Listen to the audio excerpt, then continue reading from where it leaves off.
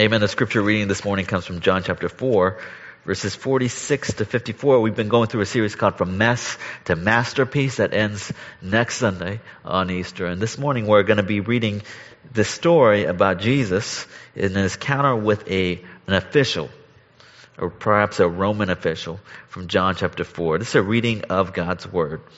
So we came again to Cana in Galilee, where he had made the water wine.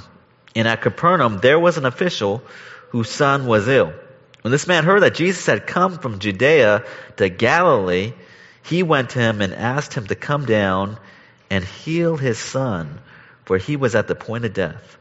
So Jesus said to him, "Unless you see signs and wonders, you will not believe." The official said to him, "Sir, come down before my child dies." Jesus said to him, "Go, your son will live." The man believed the word that Jesus spoke to him and went on his way. And as he was going down, his servants met him and told him that his son was recovering.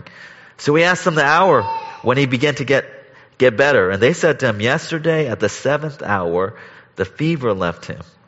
The father knew that this was the hour when Jesus had said to him, "Your son will live." And he himself believed in all his household. This was now the second sign that Jesus did when he had come from Judea to Galilee. Amen. This is a reading of God's Word. Please join me in a word of prayer. Father, we are desperate to hear from you, to hear from your voice. We're desperate to know you and your life-giving, life-changing power. So I pray that this word would would be a signpost to heaven, that it would be a guide, a light in the midst of our darkness to see you. So I pray, God, that you would remove the doubt, you'd remove the hardness of heart, that you'd remove the fear, you'd remove the distractions, and help us to see Jesus this morning so clearly, so powerfully. Fill us with your Spirit. Give us eyes to see, ears to hear your voice, and a clear view of your Son, Jesus. We pray this in Jesus' name. Amen. Amen. Well, we're a week away from Easter, and starting this Sunday, many Christians around the world look at this Sunday as Palm Sunday, when Jesus entered into Jerusalem. And the rest of this week, Christians from all over the world celebrate Holy Week, and that's the week where we remember Jesus' death and his resurrection. And this is a sacred week for Christians all throughout the week, because it reminds us of who Jesus is and his power to change our lives. There's a lot of fads today. There are things that go in and out of style. There are all kinds of people and trends.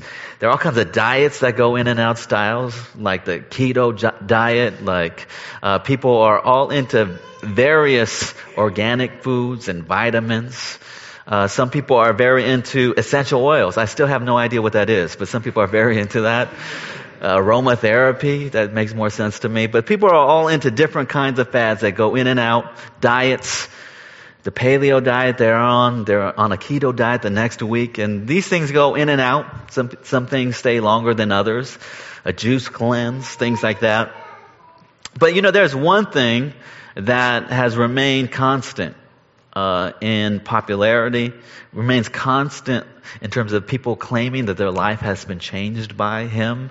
That's the life of Jesus. 2,000 years ago, a very disempowered man from a religious and ethnic minority in a small region in the Middle East died a common death, a death that was shared with a common thief. And more than 2,000 years ago, ever since, there's been an explosion of belief. Right now, there are 1/3 of the world's population, over 2 billion people, claim the name of Jesus. From all different regions, all the different corners of the earth have claimed the name of Jesus.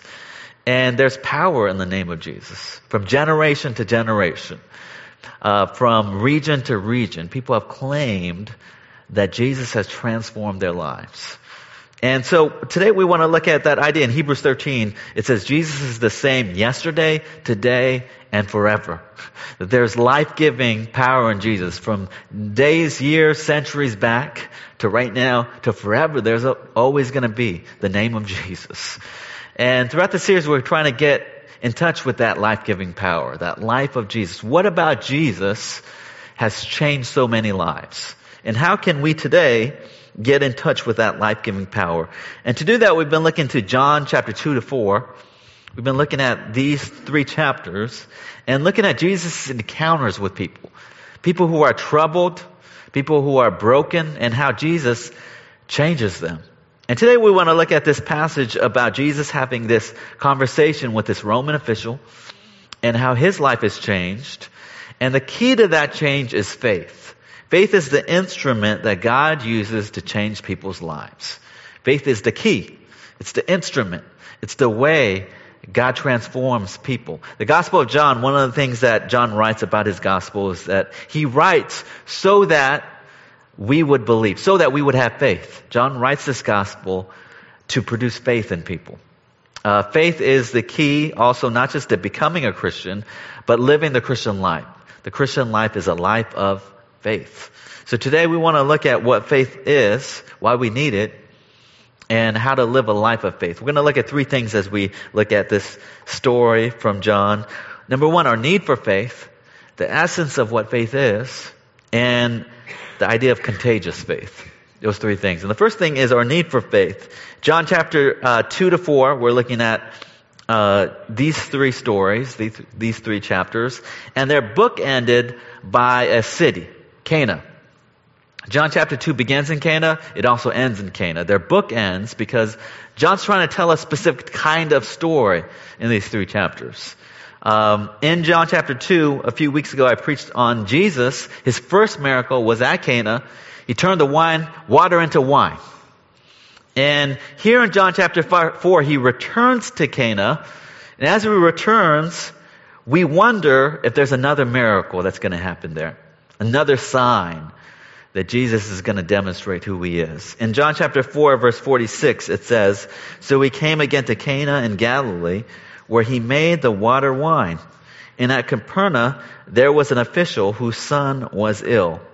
When Jesus got to Cana, a few weeks ago, I preached that there was a crisis of sorts. They were at a wedding. It was like a week-long celebration, and the wine ran out. The wine ran out. And in terms of the scale of crises, this was a minor crisis. You know, I said it would create all kinds of social shame on that couple. They'd be forever remembered as that couple where the wine ran out. But on the scale of crises, it was a minor crisis. They'll live to survive that moment. But here, as Jesus returns to Cana, there's an actual crisis. Life or death. A Roman official has a son who is deathly ill. Might be on his last legs. Might be on his deathbed. He's described as a Roman official.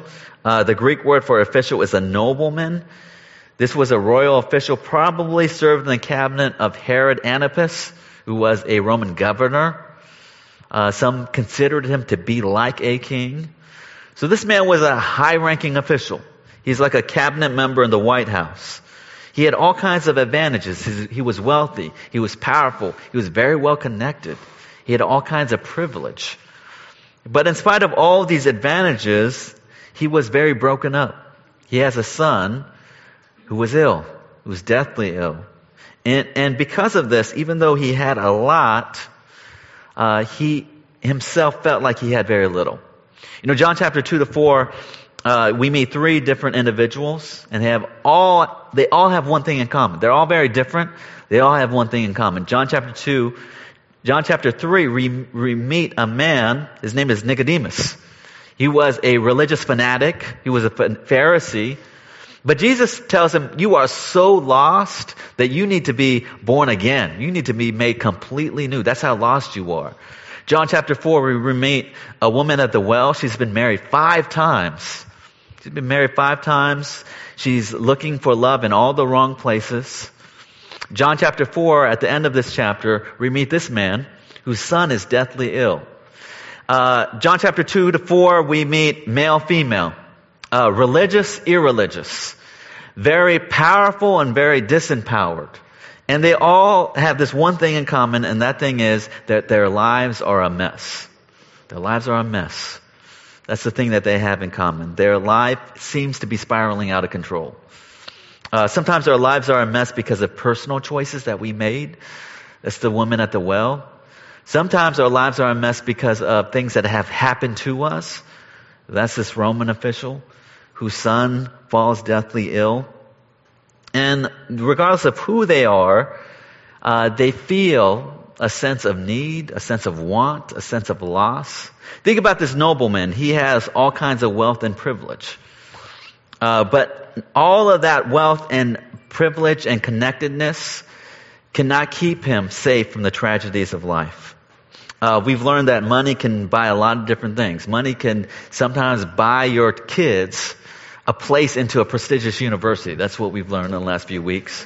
Money can give you a lot of different things. It could give you access. It can give you privilege. It can get you into different areas. But there are things that money cannot buy. There are things that connectedness cannot shield you from. And that's what this nobleman has figured out. It can't shield his life, no matter how connected he is, from tragedy. It cannot shield and protect him from his son passing away. What this tragedy has done in his life is that it's exposed him. He's gotten in touch with his own weakness, with his own poverty of spirit, with his own inability. And he's come in touch with that. The writer David Brooks, he wrote an op-ed last week, and he talked about this idea of the best human beings that he knows have something in common. And he uses this metaphor of two mountains. And he says that in the very beginning of our lives, when we're starting out, we've graduated from college. If we graduated, we start on a journey. We want to have a great career. We want to be in business. We want to be a lawyer. We're going to be a teacher. We're going to accomplish things in life. We're going to have a family. We're going to have a career. We're going to buy a home. And we embark on this journey of success. And he says that no matter who you are, things happen to you. He says some people actually climb that mountain of success and they achieve it. But they realize when they achieve it that it's not all that it's cracked up to be. Feel a sense of emptiness. They got it, but it's not everything they thought it would be. They still feel a sense of emptiness. He says some people climb up that mountain of success and they fail. They lose their job. They get divorced. They burn out. There's a sense of loss. And he says the final group of people, they are climbing up this mountain there and they're hit sideways by tragedy.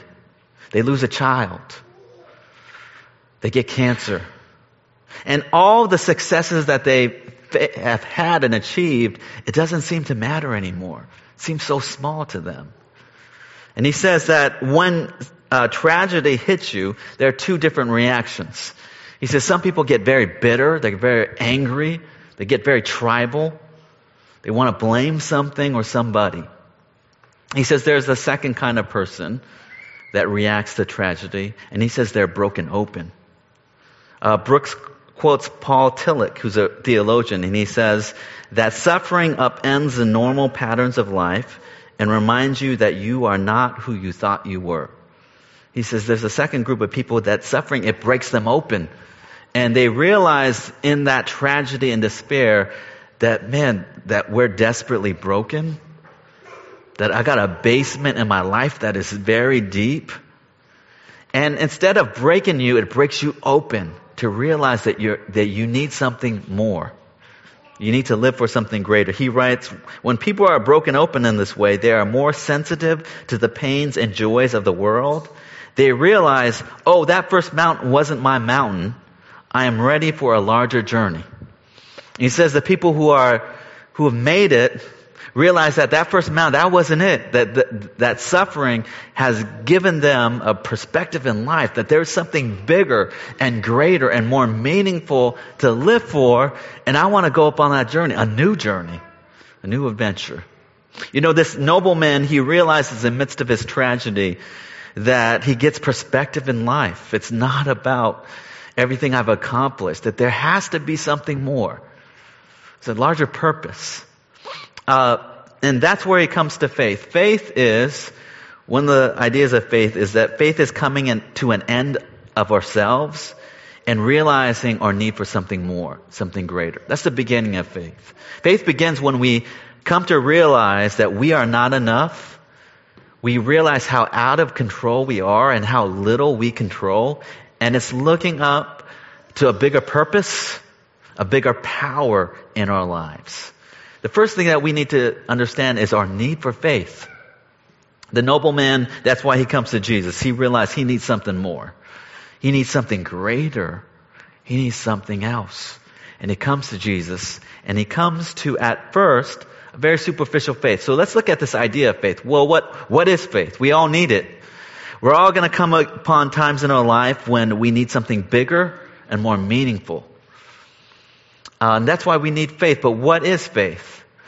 This nobleman comes to Jesus, and he's desperate. He's in Cana because he's heard through the grapevine. Remember, the water turns to wine in Cana? That's a secret at first, but word starts to spread.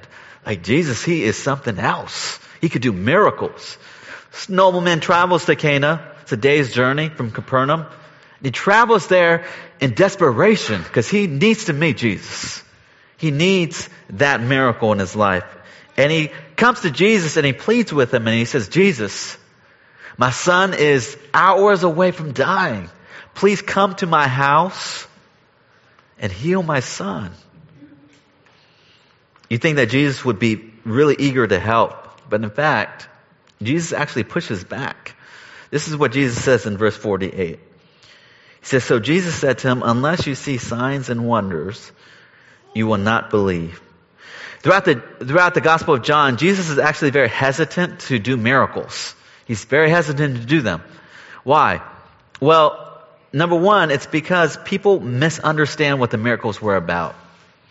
The miracles of Jesus were signposts. They were to demonstrate who he is and what his mission was for. So in John chapter 6, for example, Jesus takes a few fish and a few loaves of bread, and he feeds 5,000 people with it. And what's the point of that miracle? Well, Jesus goes on to explain, and he talks about the idea of Exodus. In Exodus, Moses in the wilderness, there's a whole generation of people traveling in the wilderness. They got no food. So Moses prays to God, and God rains down bread from heaven every day. Bread comes down from heaven, heavenly bread, manna. Jesus, by multiplying the loaves, is saying to the people, I'm the greater Moses. I'm the bread that has come down to heaven. I've come to fill you in the ultimate way. I come to give you the true satisfaction. I'm the bread broken to feed you. I'm the greater Moses. That's what that miracle was about. But right after that miracle, people roll up to Jesus and what do they want from Jesus? The answer is they want more miracles. They want more bread. They want more healings. And they've missed the whole point of the miracles, which was Jesus was not just a miracle maker, but the miracle pointed to the fact that he's the king. You know, a lot of people today, they go to Jesus just for miracles. They want just miracles from God. Years ago, I met someone who says that they left the church and they left Christianity because he says his mom was sick and he prayed to God, God, heal my mother from her sickness.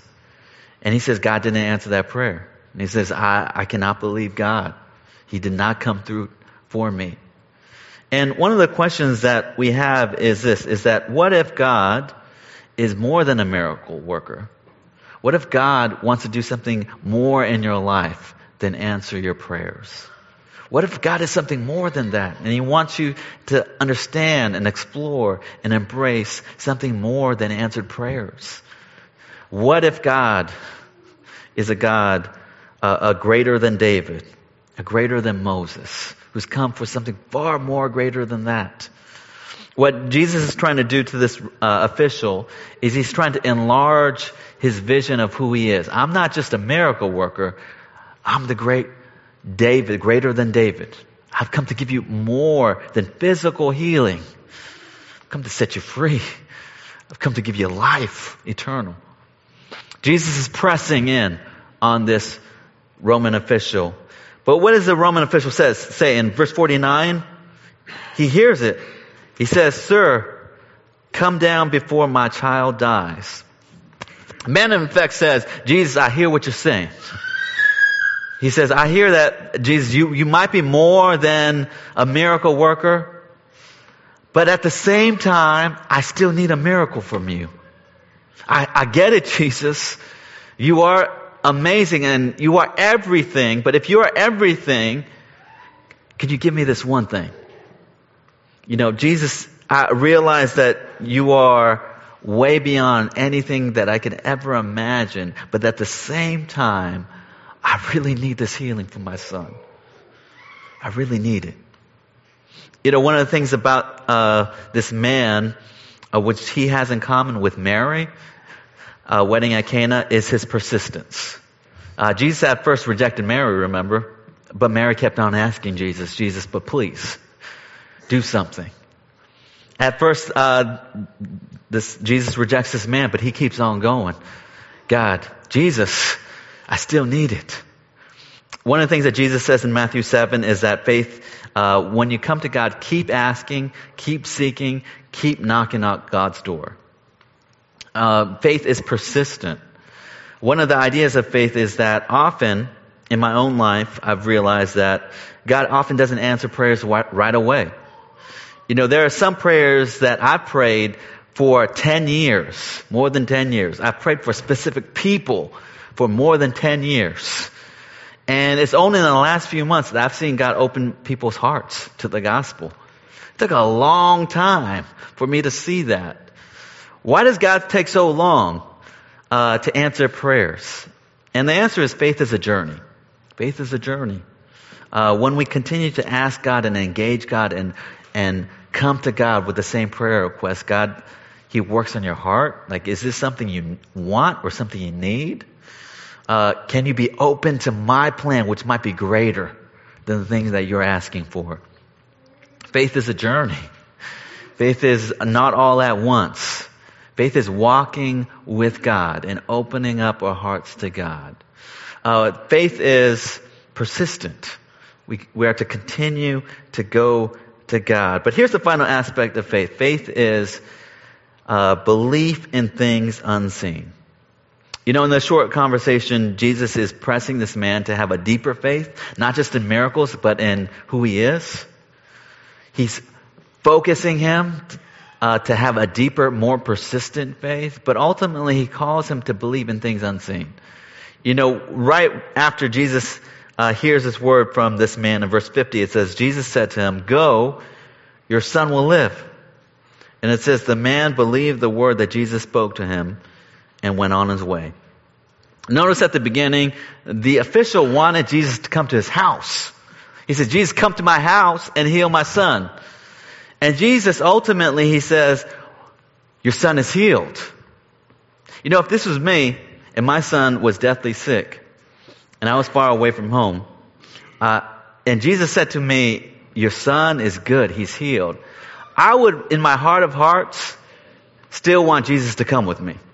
I'd want Jesus still to come with me just in case, just to make sure that he was in fact okay. What Jesus was forcing this man to do by just declaring that his son was good, he's healed, was he was forcing or is giving this man an opportunity to believe God even though he didn't see it. And that's really what faith is. Faith is believing God. Faith is walking by sight. Faith is walking, not by sight. So this is what it says in 2 Corinthians 5:7. We walk by faith, not by sight. Faith is trust. Faith is trust. It's trusting God for things unseen. It's believing God's word. It's believing God's word, even though we don't see it in our life. And that's ultimately what faith is. Faith is trust. Faith is coming to God in the midst of the circumstances of our life. Right now, your life might seem like a mess. It might seem like your life is out of control. It might seem like there are things that you are so unsure about. But faith is believing, God, I know you're turning my mess into your masterpiece. I know that your plan is perfect. It doesn't seem like it's perfect to a lot of people, but I know that you're weaving all these things together in my life for my good. In this past year, God could not have been more good to you. Do you believe that? This last year, if you look at this whole last year, God could not have been more good to you. If you define good as becoming more like Jesus. There's nothing that God withheld from you that you needed. Nothing God withheld from you that you needed. Everything that you had this year and last year was necessary. Every hurt, every pain, every tragedy was necessary. God could not have been more good to you. Do you believe that? That's faith. Faith is believing, God, everything in my life right now is your plan. It's for my good. You're using it. Everything I don't have, I don't really need it. And if you have faith like that, you can be content. Like, man, I'm good then. I don't need anything I don't have. I can be content in my circumstances. I can have joy knowing you're going to work it all out. You might feel condemned right now. You might feel loaded down by guilt and shame. But faith means, God, I trust that you have forgiven me, that you've placed all my guilt and shame and sins on Jesus, that he bore them, and I'm forgiven. I'm healed. And you love me with this astonishing love. And I accept that. I love this line from Jackie Hill Perry. She wrote a book called Gay Girl, Good Girl. In it, she struggles with guilt, her sexuality, her past. She writes, "Who gave mercy my address or told it how to get to my room? Didn't it know a sinner lived in it?" She said, who gave mercy my address?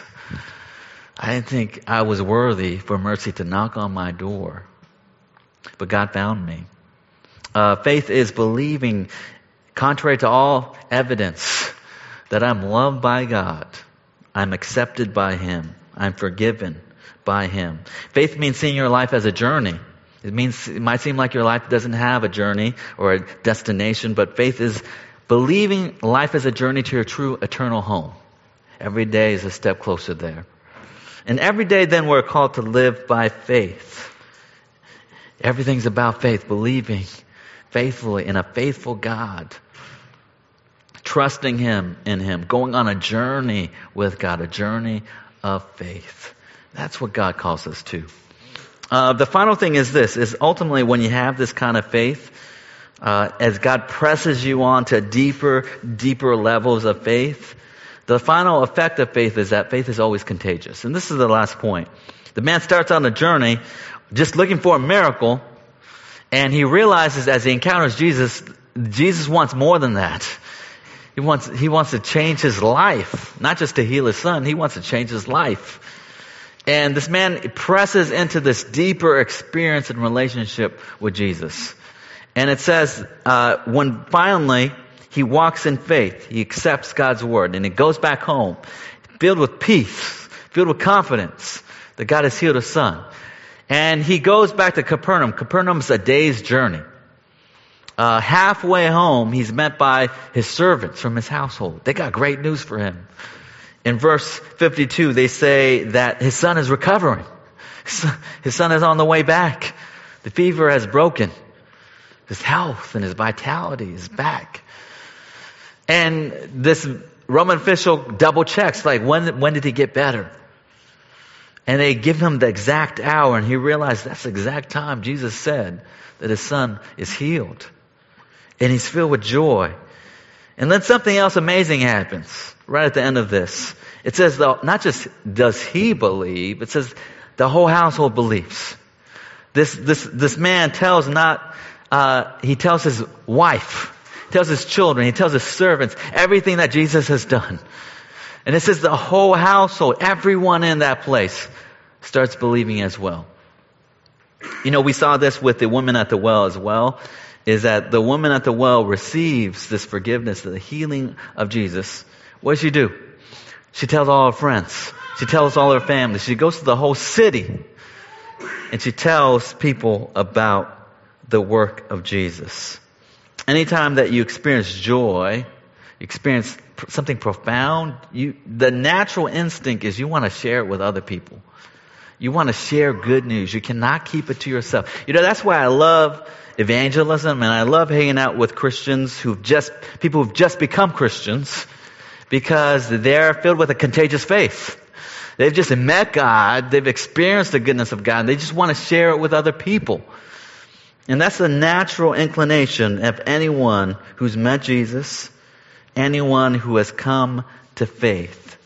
You know, though sometimes older Christians, we lose touch with that. You know, sometimes older Christians can become so jaded and cynical. You know, we're so far away from having our life changed by God. And we start disbelieving, like, God can't change me. God can't change the people around me. And we start doubting. We start being cynical. We start disbelieving in God's power.